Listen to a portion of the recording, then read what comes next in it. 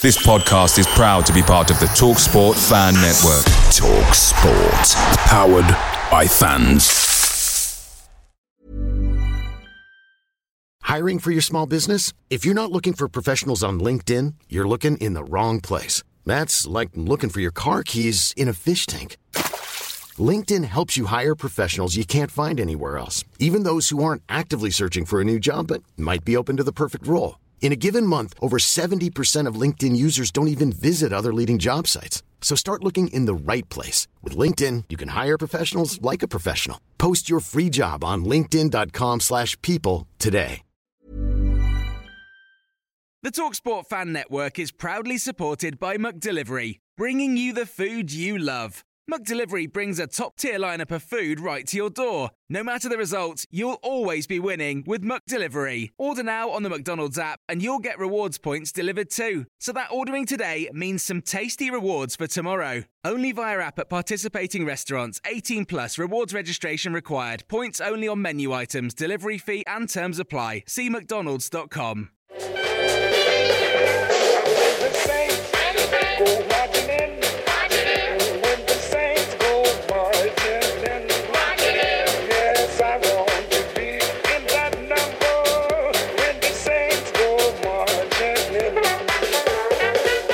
Hello and a very warm welcome to the Total Saints podcast. I'm Martin Stark and each week I'm joined by our marvellous panel of guests to discuss all the action from the last 7 days supporting Southampton Football Club. Now, as every week, we're streaming this episode of TSP Live on our Facebook and on our Twitter pages, and you'll also find it on our official YouTube channel. So if you're watching live on Facebook or YouTube, you can get involved in the conversation using the comments section. Coming up this week on what could potentially be the happiest pod of the season, reaction to two incredible Saints performances, a first win at the Tottenham Hotspur Stadium and a hard-earned point at Old Trafford. Plus this week could Ralph Hasenhüttl been taking an early retirement, and we'll preview the game against Everton at St Mary's on Saturday. So first of all, let me introduce you to our regular TSP guest. Steve Grant is the owner of Saints Web, which is the independent Southampton FC website. How's your week been, Steve? I saw a picture of you guys in Dubai watching the game yesterday. Looked like a great atmosphere and a good turnout. Yeah, excellent turnout. I think the early kickoff over here always helps. 4:30 kickoff on Saturday afternoon is kind of perfect for everybody. It means you're not, if you've got family commitments and stuff, you can not worry too much about sort of disrupting any plans you might have. So yeah, good, excellent turnout. We had about 20 of us down there in the end. So yeah, it's excellent. Yeah, it's been a very good week. It was certainly a surprise week in terms of results. I think performance-wise, I don't think it was necessarily too far away from what we've come to expect in these sort of games. But actually, for once, we kind of took advantage of the opposition giving us a sniff. Whereas in the past, I mean, that Spurs Cup game a couple of years ago was a prime example where we absolutely battered them and then still managed to find a miraculous way to lose. Whereas this time we've obviously been the ones turning it around late. But I mean, let's be honest, that game Wednesday we should have been 5 up at half time and the game done and dusted. Yeah, could have been. But yeah, no, it's been excellent.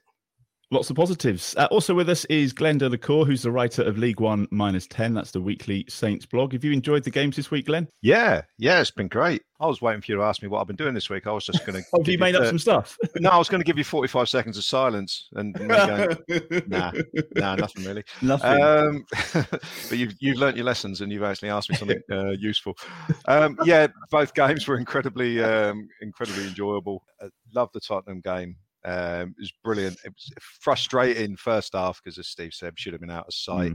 Yesterday was really enjoyable as well. Didn't expect it because I thought we'd done our one good performance for the week. By the time that game came around, I was kind of expecting a fairly sort of routine 2-0 to United sort of thing. But we were excellent again. The only criticism I've got of us is that we didn't quite work the goalkeeper enough when we had chances to do so. So we could have won, but that would have been very greedy. We equally could have lost, but I thoroughly enjoyed the game and delighted to get to the end of it with a point. And also with us is Dan Sheldon, who's the Athletics dedicated Saints reporter. Busy week for you, Dan. Are you excited for the Super Bowl later? Have you got the Red Bull? Are you going to be up all night?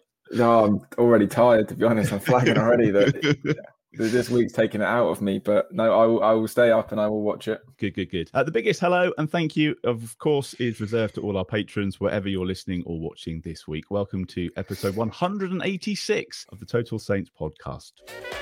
This is the Total Saints podcast with Martin Stark, Steve Grant, Glenn Delacour, and the Athletics' Dan Sheldon.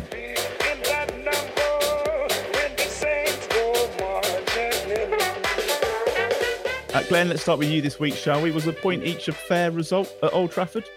Yeah, I think so. Just about. Yeah, I think Ralph Hasenhüttl summed it up in that they probably shaded the first half, and we shaded the second half. I was waiting for Maguire's header at the end to end up in the net, and and feel like we'd been done again in the last minute. But I think, overall, a point was a fair result. I do feel, as I said earlier, with just a little bit more belief and a little bit more composure when we got sort of near their goal. I do feel like we could have actually won it, but yeah, as I've already said, that would have been greedy. You can't be anything other than delighted with a point at Old Trafford, regardless of how sort of like badly they're playing. They've still got players who they've signed for 70, 80 million quid. I was just thinking about this. You put it into context. They signed Luke Shaw from us 7-8 years ago for 30 million quid. That's still 10 million more than we've paid for anybody 8 years later. And, Jadon Sancho got their goal. He cost a bit of money. And, we've competed with them throughout, and it's an object lesson that a team playing as a team can compete with 11 individuals. I also thought if you try to pick a combined 11 with Saints and Man United compared to a few years ago we'd have had maybe one, maybe two players in it, whereas I think you could make an argument now that we'd have 6 or 7 in there, the way that game was looking yesterday. So I just thought we were excellent throughout. Shout out to Jack Stevens. I thought he was tremendous when he came on, because that could have been an area where it went wrong, bringing a new player in at half time, but he got up to the pace of the game pretty quickly. And overall, a totally deserved point. Thoroughly enjoyed the game, and it's always nice to see United losing their rag a little bit. I mean, the booking count was 4-0, which is unbelievable for a game up there, for them to get 4 bookings and us to get none. And the only thing I'd criticise the referee for is that he wasn't harsh enough with the cards. And we're probably going to come on to the Bruno Fernandes giving the worst audition for being a boxer you've ever seen in your life. But I think the referee was let down by VAR a little bit there. Stuart Atwell, we've had him up there before, and he's been horrendous. And he is a bit of a weak referee, but I would have taken his performance yesterday, because basically he got the majority of the decisions right, even if he didn't. It was a little bit lenient with the cards, I thought. But overall, happy days, great result. That's a great pub conversation for later in the week as well. A Saints Man United combined 11. Be an interesting debate. Steve, you must have enjoyed this one. What did you make of it all? Yeah, we were good for the most part. For me, it was only really a sort of 20-minute spell, kind of either side of their goal, where I thought we looked like we're not at this, and they were kind of running through us and creating pretty good chances. I mean, to be honest, Ronaldo should have scored that early chance. He shouldn't have given Perraud the opportunity to clear it off the line. And Forster made a good save as well, didn't he? From Ronaldo, I think, or was it from Sancho? I can't remember now. And then obviously they got the goal, and all those are in the first 20 minutes. But at the same time, we tested them a couple of times. Obviously, Adams slipped 4 yards from goal, which is unfortunate. And I think the rebound from that, I think, was the only time that Harry Maguire did anything useful as a defender, getting the block on Ward-Prowse's follow-up. But I think at the end of the day, we've grown into that game, because I think towards half time, we just realised that actually this lot aren't to be feared. Even at the Theatre of Dreams, as it's so called. I mean, to be honest, for United players at the moment, it's a theatre of dullness, because they're not getting an awful lot of backing from the crowd. Despite, I mean, I always find the whole sort of stereotype of, you go to the big grounds and there's no noise. Old Trafford's just really inconsistent, I find, because one year we'll go up there and it will be dead as a dormouse. It'll be deathly silent for 90 minutes, and they'll still win a routine sort of 2-0 win. Other years we'll go up there and it'll be there won't be anything in the game, but weirdly there'll be a really good atmosphere. So there's no real rhyme or reason behind it. There doesn't seem to be any logic there. But I mean, from what I could hear of it, it seemed the atmosphere was kind of all right, but it was kind of one of those sort of antagonistic, tense all atmospheres, which I don't think for a home team, I don't think that ever helps. I mean, if anybody watched the Leicester game just now, the first half of that was kind of prime example. Like Leicester defenders kind of passing it around with very little confidence, and the fans already getting on their backs like 10 minutes into the game. Just doesn't, never helps anybody. And I think we kind of picked up on that just before half time and realised, we can get into these. And I mean, we hit them hard right at the start of the second half. And I mean, to be honest, the chances we created in the second half, David De Gea should be coming out. We either score more goals or David De Gea should end as man of the match. But unfortunately, we've not put enough shots on target, which is obviously a complete contrast to what we did on Wednesday, where we got 10 on target and Lloris was man of the match despite being on the losing side. So good performance, good result, but also still ever so slightly frustrating, I'd say. That's a sign of how far we've come, isn't it? Dan, you were there yesterday. Was that a brave performance from Southampton, do you think? I thought it was. It was never going to be as good as the performance on Wednesday night, simply because how much energy they put into that game at Tottenham, the intensity of it, and it went right until the end. And Ralph said it best after the United game, actually, that for the first 45 minutes, his players looked leggy. They looked tired. Man United were finding space in behind. Steve said they wasted a couple of chances. They went ahead, and you kind of thought when that happened, right, okay, Saints look in trouble here. They're probably going to lose this 2 or 3-0, but in the grand scheme of things, they've had a brilliant week. Anyone can come to United and lose, given the quality of players they have. They're a terrible team, but they have got individual quality on the pitch. And then in the second half, they just came out a completely different team. It seemed like they'd shaken off any kind of lactic acid that had built up, and they had chances to win that game. I remember Brozier when he went through, and at first I thought, who's he trying to cross that ball to? And then it turns out it was just a terrible shot. He's tried to kind of like poke it with the outside of his boot into the far corner, but just completely mishit it. And it ended up looking more like a cross. But I think that just shows how far, it either shows how far Southampton have come or how far Man United have fallen. It's probably 6 of one, half a dozen of the other, that they went there, they weren't at their best, and they still could have won that game. But I think Ralph would have snapped your hand off for a point before the game. Yeah, he seemed really happy. Glenn, a word on those, the front two, Adams and Brozier. Probably could have had a few more. Good partnership, but good individually as well. They seem to be bringing out the best of each other and enhancing each other's game. Well, I think we said a few weeks ago that they'd only sort of played together maybe once in the first part of the season. And to me, it looked like a partnership that could go places. And it certainly is. It is getting better all the time. Che Adams is on a little run at the moment where, he started scoring goals again. Brozier is just a handful. When he decides, it's almost like he needs to decide to get involved sometimes. He didn't.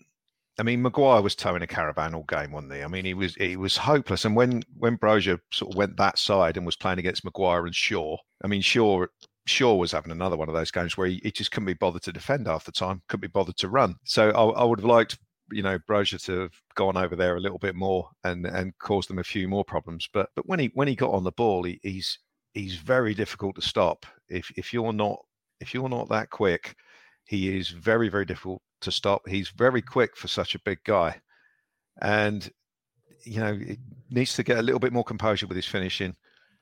But I think the two of them, if we can keep those two fit and they carry on playing as they are, we're never going to be out of games. We're always going to have the potential to score goals with those two there. And it's not just those two. The spine of the team to me now looks excellent with the two in midfield, Salisu at the back, and the goalkeeper playing well. It's a very good sort of spine of the team. And just to expand it slightly further, I love the look of our starting lineup. The last two games, that's our best starting lineup. Elyounoussi and Armstrong playing on the wings. Excellent. But going back to the forwards, I'm really looking forward to seeing how they develop the partnership. I love the fact that Che Adams seemed to be playing slightly deeper out of the two, and the amount of work that guy did back in his own half. Because the only time I felt like United were going to score was on the break. I didn't feel they were ever going to pick their way through us. They just didn't look good enough to do that. And a couple of times we lost the ball on the edge of their penalty area, as you do. And then you see Che Adams turning up at right back. to clear the ball, and you just think that says something. The desire from that guy to get back in and help the team. But I thought that the pair of them were a right handful. But the issue with Brozier, of course, is that everyone's noticing now. So I'm almost happy when he comes off and he hasn't scored. We did say, didn't we, previously, it's like another £1 million for every time he's going to bang in a goal. Yeah. But, it is what it is. We know what the situation is, and that'll be a conversation for the summer. But for the rest of this season, which I think is all we can really look at for now, I'm really looking forward to seeing how those two carry on. A couple of VAR incidents, some they should have looked at, some they didn't. Steve, let's talk about that Brozier Maguire, the penalty when he stamped on his leg.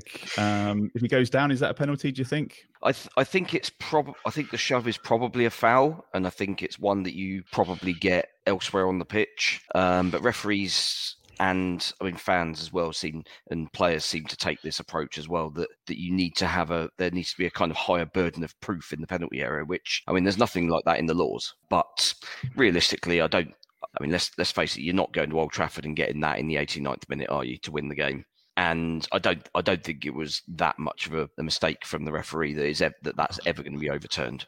I think if he gives it straight up, then you're probably not pulling it back. But having not given it, I don't think VAR's overruling that at all. We always come to you on these incidents, Dan, just to kind of have the casting vote, if you like. Do you think it was right yesterday? Nothing in it, just Maguire getting his feet in the way? Yeah, I concur with exactly what Steve just said. I don't think I could add anything else. I think if he gives it, they're not overturning it, but they're not going to, if he doesn't give it, there's no way they're going to pull that back and give it. It really was just one of those. And it was an interesting battle in midfield, Glenn, with Bruno Fernandes throwing his fake punches around at James Ward-Prowse. What was all that about? He was definitely rattled. Well, Fernandes, he seems to think he runs the club and he runs the refereeing and he owns everything, and he throws his arms around all game. He's a horrible player, I would imagine, if you're on his team sometimes, because he just seems to be the sort of guy who is always moaning about everything. And that incident with Ward-Prowse was a real nothing. Did someone have a throw in or something?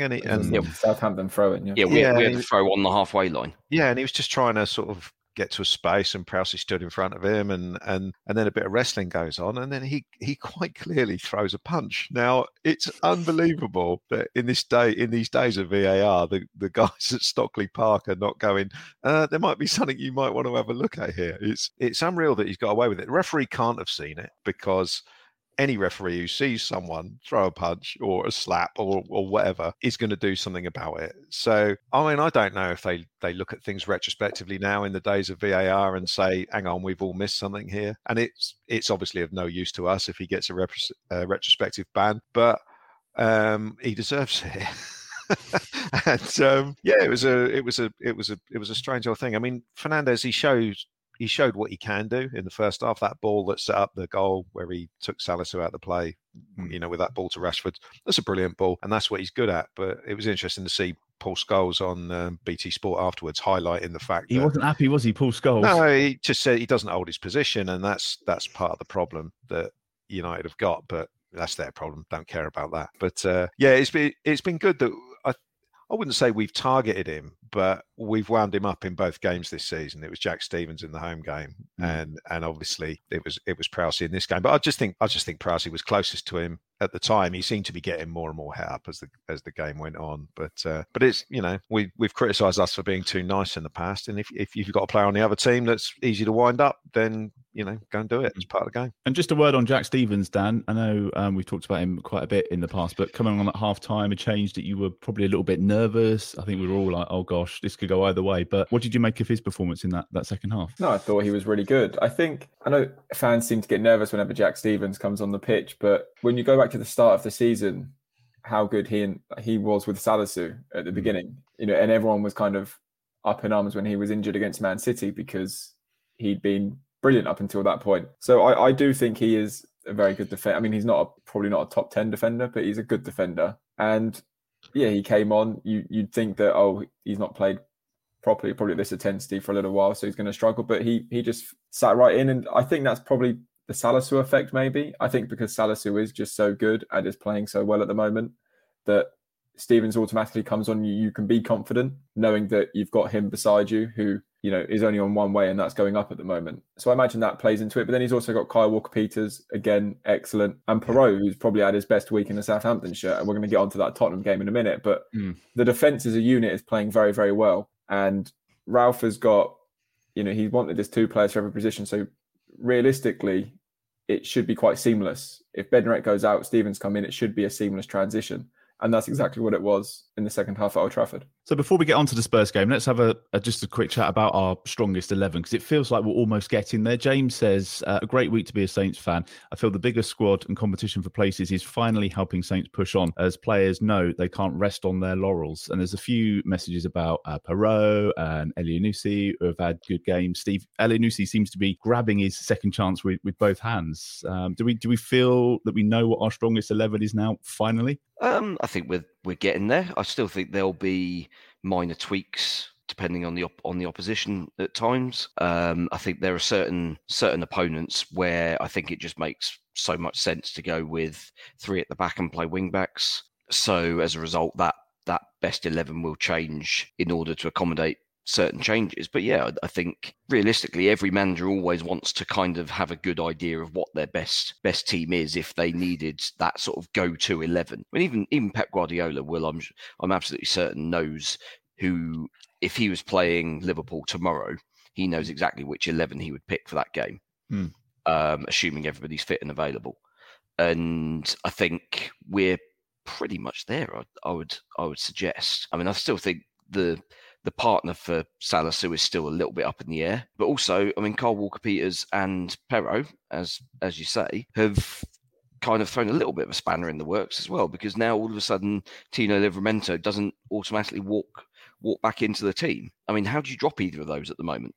I don't see how you do. The only way Tino gets a game for me at the moment is either one of those two gets a knock in training or something in the next week or two, or maybe we do a little bit of rotation for the FA Cup game, which I mean I'm not overly keen on, because I think at the moment we've shown ourselves perfectly capable of competing with the best teams this year, and then in one-off games I think that cup's an opportunity, although the draw's not fallen particularly kindly with none of the big sides drawn against each other, but that can come in the next round. Yeah, it's interesting to see Kyle and Tino on the same side of the pitch, wasn't it? We were calling for that at the start of the season, but the other way around. So it was interesting to see, Walker-Peters pushed up the wing in the second half, and Ralph talking about. I thought it was a sort of like nice interview where he was talking about how good a player Walker-Peters is and capable of playing, virtually anywhere, which is a good thing. So I mean, when he made that substitution, I kind of knew Elyounoussi was going to come off, and you're looking at the bench and thinking, is he going to bring Djenepo on to play that side? But he obviously thought, well, I'd prefer to bring Tino on and push Walker-Peters up the wing. So and I'm, in hindsight, I'm much happier with that decision. So yeah. So obviously that's a way that Tino will get minutes, but I think the important thing is that the way Walker-Peters is playing, there's absolutely no need to rush Tino back into the side until he's 100% fit. Is that kind of what we discussed a bit earlier on in the season, Dan, about the fact that it was just going to be a case of waiting to see if one of them was injured, and then they would really start to come into their own, because we were trying to force a way, if you like, of getting them both onto the pitch at the same time. And actually now we're kind of, looking at Kyle Walker-Peters can't be dropped, and then you've got Tino that can come in, and it just gives Ralph some more options, because he was talking about playing him as a number 10 for a bit, wasn't he? Well, I think if you go back to the very first game of the season, no one would have had Kyle Walker-Peters out of the team. There was just no way. He didn't do anything to get dropped. He was one of the best players last season. And I think Tino is now in a similar position to Kyle. Kyle got back in the team. He wasn't handed a place back into the team. He got back into the team. Now, I would have been really disappointed if Tino had started at Old Trafford in place of Kyle, or probably Perraud would have been the one that missed out, simply because he was so good against Tottenham. And everyone knows Ralph loves Tino. So you're kind of thinking, surely he's not going to do it. But then he probably would, because he loves Tino. And I think it was an important sign of his man management, actually, for me, and how that has developed. Because I think in recent months or recent seasons, he would have just made that change without thinking, well, what will that tell a player like Romain, who's just done really well, that I'm going to bomb him out with the first opportunity because this young lad's back. So yeah, it's a good sign that they're in that position, that they've got these fullbacks. But Kyle had never done anything wrong to get dropped. Kyle remains, for me, one of the club's best players. Tino's 18 years old. He's superb. He's clearly got so much potential, and he's going to be England's best right back probably in 3 or 4, maybe 5 years. But for now, he's just come back from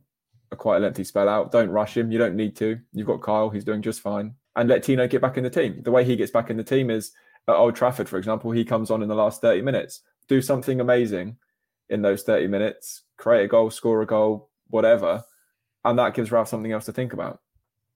Jack says Perraud is class and doesn't get enough praise. I'd rather have him at left back than KWP for the left foot crosses. And Ed saying Perraud was an absolute bargain as well. I think we can all agree on that. Let's talk about the Tottenham game. Ralph said it was the best he'd seen the side play. He was just so. He did row back on that in our press conference. He did, yeah.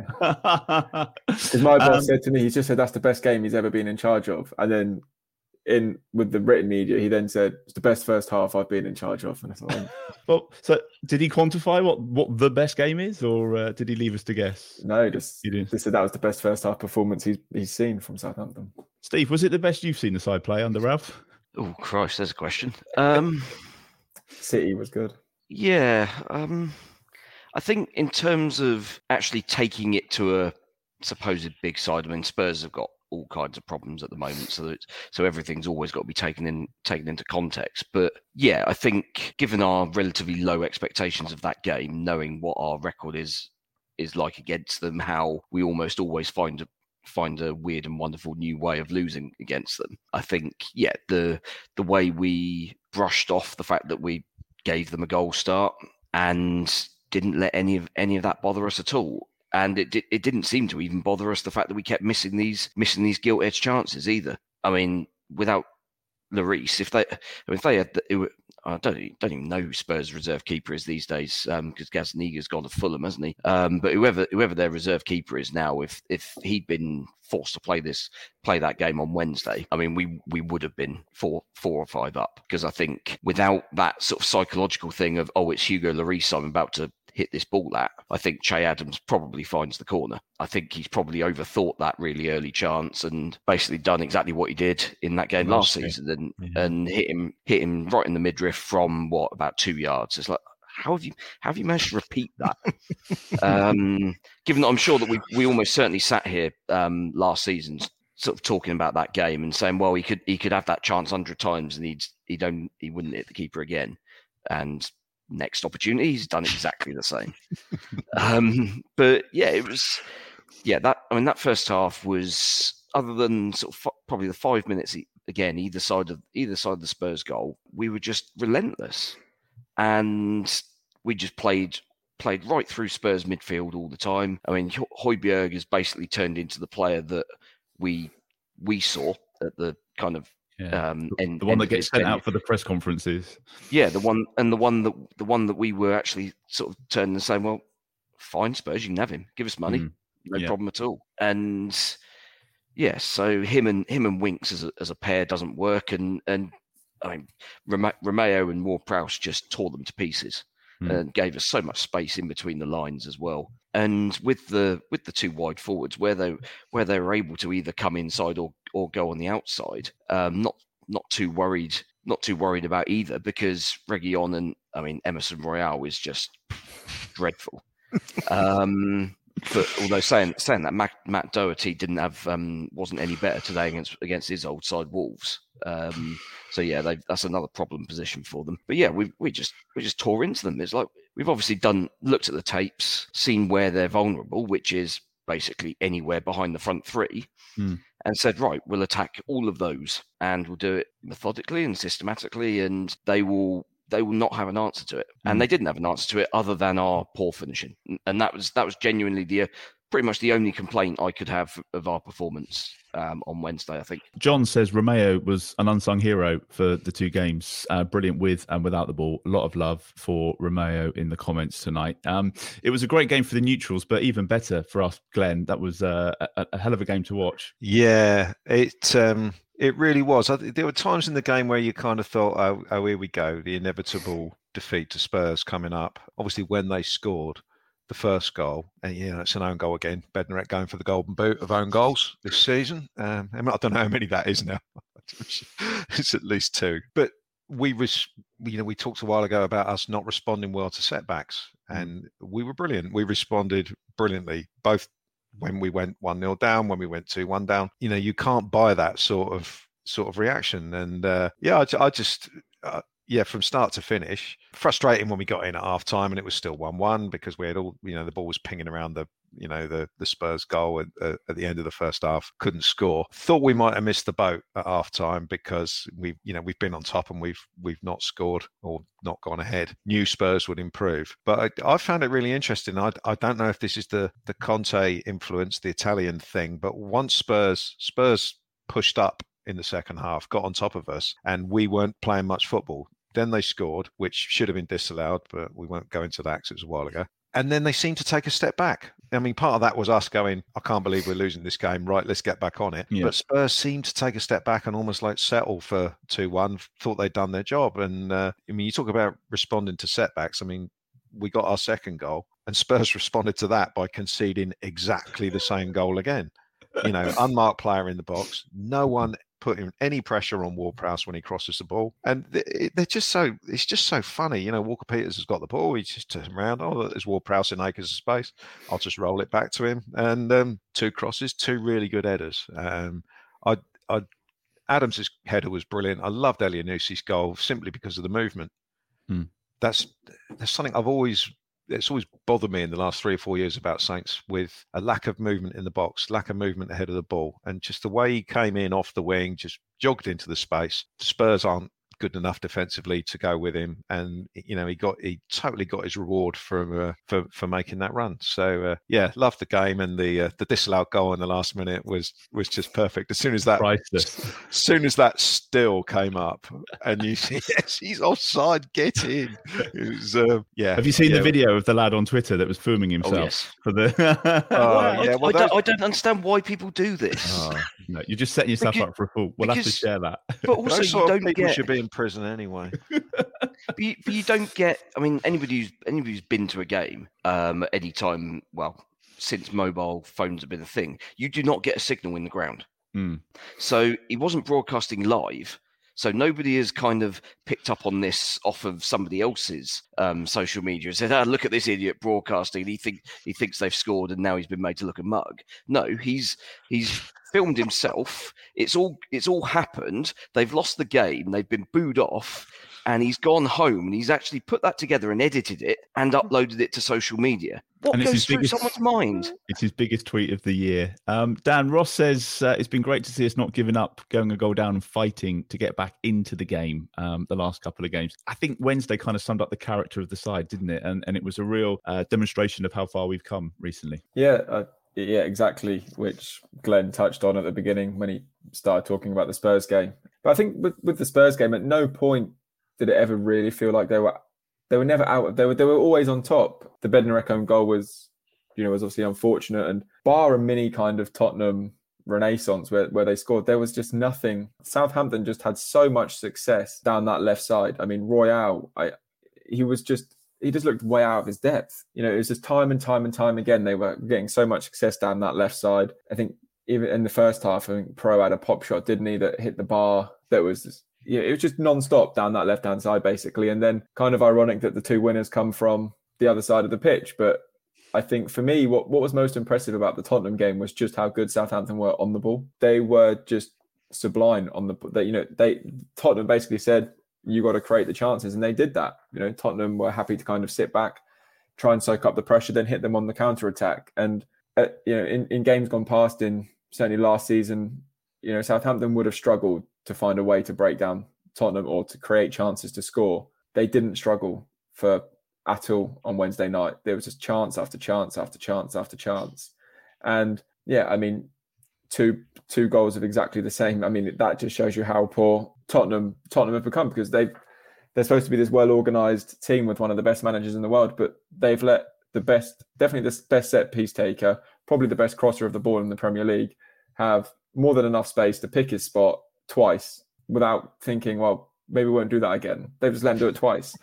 And it's just, it's remarkable, really, when you think about it. This is a team that is supposed to be pushing for the Champions League, and they've watched the best set piece taker, the best crosser of the ball in the Premier League, just twice, just crossed the ball unchallenged into the box. 2 minutes, yeah. Exactly the same mark both times. Yeah. And I think it was the Tottenham one just felt like a culmination of all the good work that had been done this season. For me, that's what it felt like. For me, it was the culmination of just brilliant business in the summer, getting rid of players that didn't want to be at the club, that were, stinking out the dressing room, replacing them with youth. Everyone hungry, everyone fighting to play, making sure they take their chances. And yeah, it was just a brilliant night. I think one of the better ones I think I've had covering the club was just how good Southampton were, and they absolutely bullied Tottenham off the pitch. And seeing Højbjerg get taken off early is just, you think that was a player that wanted to leave Southampton, that threw his toys out the pram and was not going to sign a new contract. Got dropped today as well.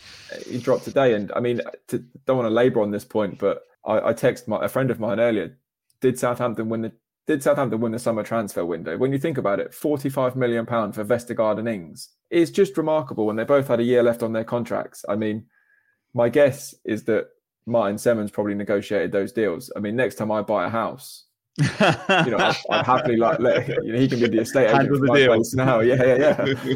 Because how the ability to, certainly with Vestergaard, just to pull Leicester's trousers down in front of them was just amazing. Leicester were absolutely desperate, weren't they? Because they were. But I mean, even to take advantage of that. But yeah, the Tottenham game was just the culmination of what had been a brilliant few weeks on the kind of biggest stage in a fantastic stadium. It was just brilliant to watch, and Saints were absolutely excellent. It was one of those games that I watched live and then watched it on Match of the Day again afterwards. It's like, wow. I think I was awake until I stayed in London that night anyway because I had to be in the office for something else. But I was awake until like 2:30 buzzing. I'm not even a fan, and I was just like, this was just so good. Oh, it's great. A couple of other things before we get on to the Everton preview. Going to talk about the goalkeeper and Fraser Forster's had a couple of really good games. Now we know that he's going to be out of contract at the end of the season, and we're looking to bring somebody in. Dean says absolutely loving his time management. I picked up on that a couple of times actually. I think he's very good at that, isn't he? Just running the clock down. There's nothing better than watching a goalkeeper pick up the ball and lay down on the floor. That's one of the best things, I think. Or walk around the back of the goal to take the goal kick from the other side. That's always a good one that he does. But Steve James says, do you think there's any chance we might look at keeping him? Does his performance this last couple of games change the whole fact that he's on a huge amount of money and he's obviously not or hasn't been the first choice keeper?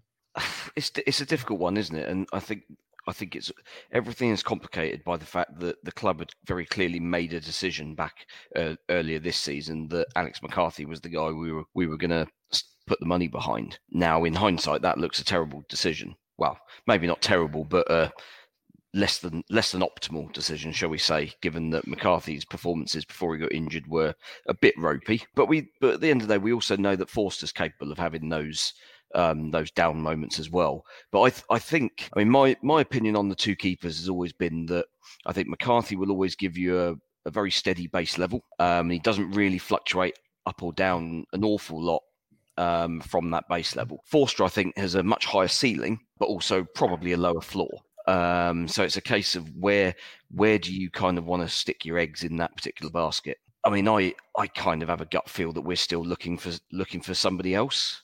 I mean, Dan maybe either confirm or deny, but I mean the Sam Johnston situation doesn't seem to be going away. He's obviously out of contract in the summer, so I mean the problem there is, again, as you mentioned at the start of this, is wages. We know that Forster's one of our highest paid players. I mean, we don't know for sure, but it sounds possible that McCarthy might be up there now as well. Which, I mean, you're not going to keep both of them on silly numbers. I would think. Unless we're somehow able to, if we've decided, actually we've screwed up here, unless we're able to find some sort of solution which sees McCarthy leave, I don't see how we can possibly justify giving Forster a new contract now, unfortunately. What would you like to see happen, Glenn? What's the ideal scenario for you? Well, I think Steve summed it up very well. If we have indeed sort of made McCarthy on the same sort of wages that Forster is on, can we keep both of them? Probably not. Can we bring in someone else to be first choice, like a Sam Johnston or a Dean Henderson? You do sort of wonder, can you justify doing that? I mean, I know Dan's commented on this before. I find it dead weird that if they've given McCarthy a new contract, why haven't they announced it? I find that very strange. I see no possible advantage of keeping it a secret. It's a strange one. Fraser is certainly playing well enough at the moment. If you just forget the contract situation for the moment, you don't really want any member of your current first 11 to be leaving out a contract at the end of the season, because you've got to make a decision. You've got to bring in someone who's going to be better.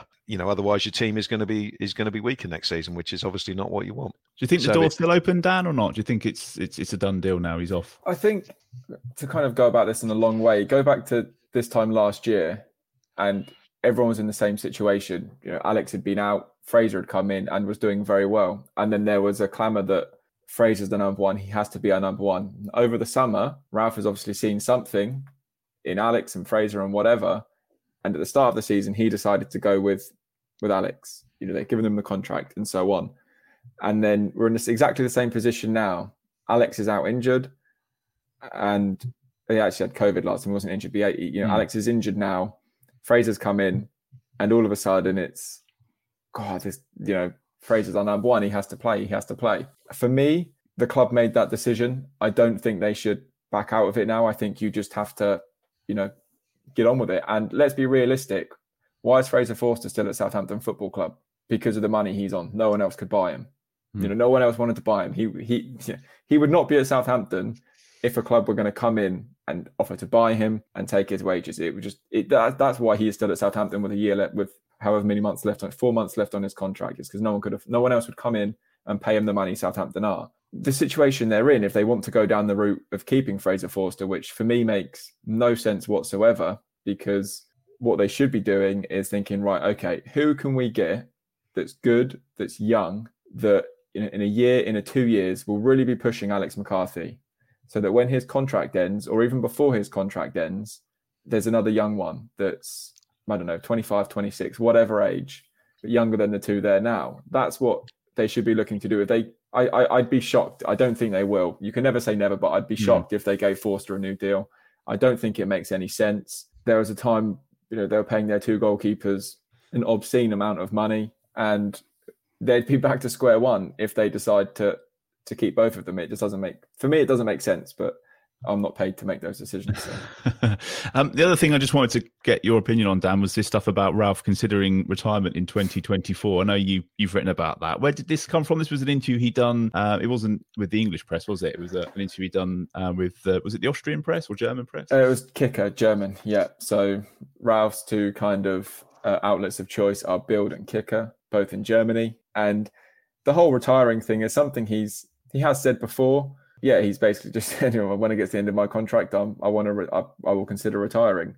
Do I think he actually will consider retiring? Well, it's interesting because now he's said it, makes it a bit more real. There's a bit of pressure there that he's put on himself to kind of walk away, although I'm sure in 2 years, no one will particularly remember it if he's still on a massive upward curve and everyone's loving him. But then at the same time, when you get to know him a bit, he is just 24/7 intense. You think there's no way that guy could be sat at home at 57 years old watching games of football on the weekend and not being involved. He just lives it, breathes it. I mean, I remember him saying that it was a nightmare when he had COVID and he missed one of the games. Oh, that's right. Yes, he had to watch it from his flat, didn't he? Yeah. I mean, he was probably like a caged up animal inside his flat because he couldn't impact the game or any kind of influence. So I was not necessarily surprised because he said it before, but I think it's one of them, I'll believe it when I see it, that if he actually walks away, then fair play and kind of good luck. But right now, I'd be shocked if he did. And 2 years is a long time in football anyway, isn't it? Indeed. So, right. And he might get sacked before then. So. That's the thing that I also read this week. Yeah, you never know. 18 months' time, who knows? Everton at St Mary's on Saturday. New manager, new signings, 3 goals at the weekend. What have you made of them recently, Steve? Bit of a different side than the start of the season. Yeah, although they've also been beaten 3-1 at Newcastle. So, kind of temper Saturday's 3-0 win against Leeds with that. I mean, Lampard will improve their attacking output, but as we've seen with both his Derby team and his Chelsea team, eventually any semblance of defensive organisation that they had will be eroded over the period that he's there. And by the sound of it, they've got quite a few defensive injuries. I think Yerry Mina's out for a while now. That's probably a good thing for them. Yeah. Well, I don't know. I mean, he kind of seems from what I've read, he seems to be the one that the fans think is kind of the one that kind of holds it all together. Not that he's necessarily their best defender, but he's kind of got the organisational capability. He's got the sort of clout in the dressing room, having played for Barcelona and things like that. And he's quite a good sort of leader. Whereas now you're left with, I mean, who have they got? Michael Keane and Holgate. Holgate, who, I mean, they're all right, but I'm not sure those two are getting our side now. And we're not great. We're still not great defensively. So yeah, I think their defence is certainly there to be got at. If they try and play in an attacking way that they did against Leeds, and we're on our game in the way that we've been the last couple of weeks, then we'll win very comfortably, and we'll just pick them off. If Lampard is a little bit more pragmatic, a little bit more sensible, and whether the players will actually buy into this sort of system, given that that's what kind of seemed to screw Benitez over, is that the players didn't seem to want to play a defensive-minded system, then we might have some more issues, because I mean, we don't. While kind of in the last few weeks we've been playing well against teams who have been quite happy to try and attack us. We've not yet in this run been tested against a team that is happy to sit back and just soak up pressure and frustrate us.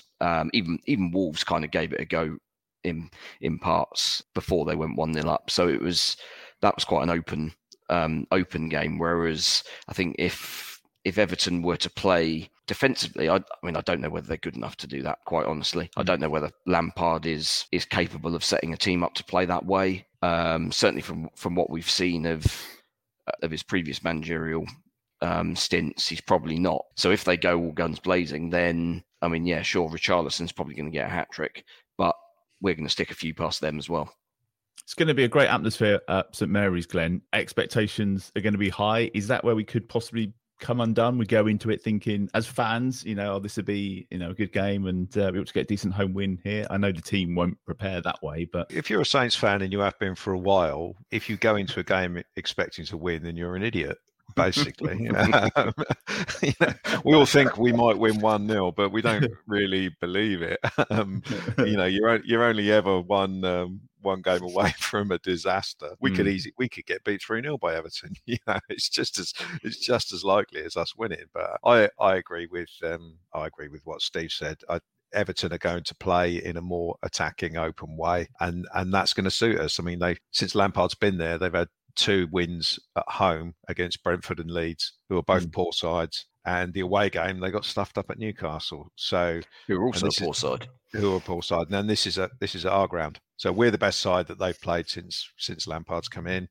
It will be interesting to see how he sets up. I mean, Everton have got individual players that have hurt us in the past, Richarlison and Calvert-Lewin, though Calvert-Lewin doesn't seem to be either fully fit or in favour at the moment. They've got this winger, Anthony Gordon, who seems to have been doing relatively well. So they will pose an attacking threat. But yeah, I mean, in theory, it should be a relatively high-scoring game, because they're going to try and attack, and that's going to leave the door open for us at the other end. I found, yeah, I mean, you talk about the transfer business they've done. I mean, they've signed players at the in the transfer window that all sort of play the number 10 position, and you think the reason Everton are near the bottom of the league was nothing to do with the number 10 position. It's because their defenders weren't very good, and Jordan Pickford's not particularly having a great time. So it'd be interesting to see what Everton put up out on the pitch and how they set up. Are they going to go with sort of like 5 attacking players who are not really interested in defending? If so, I'm quite happy. Well, Mark reckons a nice 2-1 win. Elyounoussi maybe taking the 60-minute injury for the extra bonus points. I like that, actually. Which player goes down to get the drinks break around 60 minutes? So Mark's going for 2-1. Dan, how do you see this one playing out? It's a score prediction. Yeah, go for your score prediction. I'm going to go for a 2-0 Southampton win. 2-0. Steve, score prediction from yourself? Well, we've not kept a clean sheet for ages now. Fair point. Yeah, so get your money on both teams to score. 3-2, I reckon. Glenn, you mentioned there might be goals. What are you saying? Yeah, I was going to say 3-2 as well, but I'll go for a wildly entertaining 4-2 win. I've got to be honest, I didn't check back is it? I didn't check back the predictions from last week. I'm just assuming that nobody got them right. I don't know. Did anyone say we were going to beat Spurs 3-2? No, but I think I went for a draw at Old Trafford. Right? I think I went for a draw at Old Trafford. So you're going to I said we'd beat United. We'll check the tape. Yeah. We'll check the tape. I mean, how's the league table looking for that? I mean, you obviously haven't got it now, and I've just thrown you under a bus. So for next week, maybe we can have an update. You want the predictions league table for next week? Yeah, not the fantasy football one. That's not important. The other one. We can do that for you, I'm sure. Nice one. Right, thanks, chaps. Before we go, a big shout out to our loyal and much loved patrons. In our Matt Letizia tier, we've got Colt Baker, Dave Ernsberger, Ed Busy. Thanks for your comments tonight, Ed, and Phil Cook as well. And in the Francis Bernardi tier, we've got Nick Reed and Matt Hall. To find out more about becoming a TSP patron and all the benefits that come with that, you can check out the website. Thanks to Dan, thanks to Steve, thanks to Glenn. Don't forget to follow this podcast wherever you're listening on the socials. It's at Total Saints Pod. That's where you'll find us on Twitter and Facebook. And you can always drop us an email via the website. Thanks for listening. Stay safe and well, and we'll see you next week. Away days are great, but there's nothing quite like playing at home. The same goes for McDonald's. Maximise your home ground advantage with McDelivery. Order now on the McDonald's app. At participating restaurants, 18 plus serving times, delivery fee and terms apply. See mcdonalds.com. Hi, I'm Daniel, founder of Pretty Litter. Did you know cats tend to hide symptoms of sickness and pain? I learned this the hard way after losing my cat, Gingy. So I created Pretty Litter, a health monitoring litter that helps detect early signs of illness by changing colors, saving you money and potentially your cat's life. Pretty Litter is veterinarian developed, and it's the easiest way to keep tabs on your fur baby's health right at home. Go to prettylitter.com and use code ACAST for 20% off your first order and a free cat toy. Terms and conditions apply. See site for details. This podcast is proud to be part of the TalkSport Fan Network. TalkSport. Powered by fans.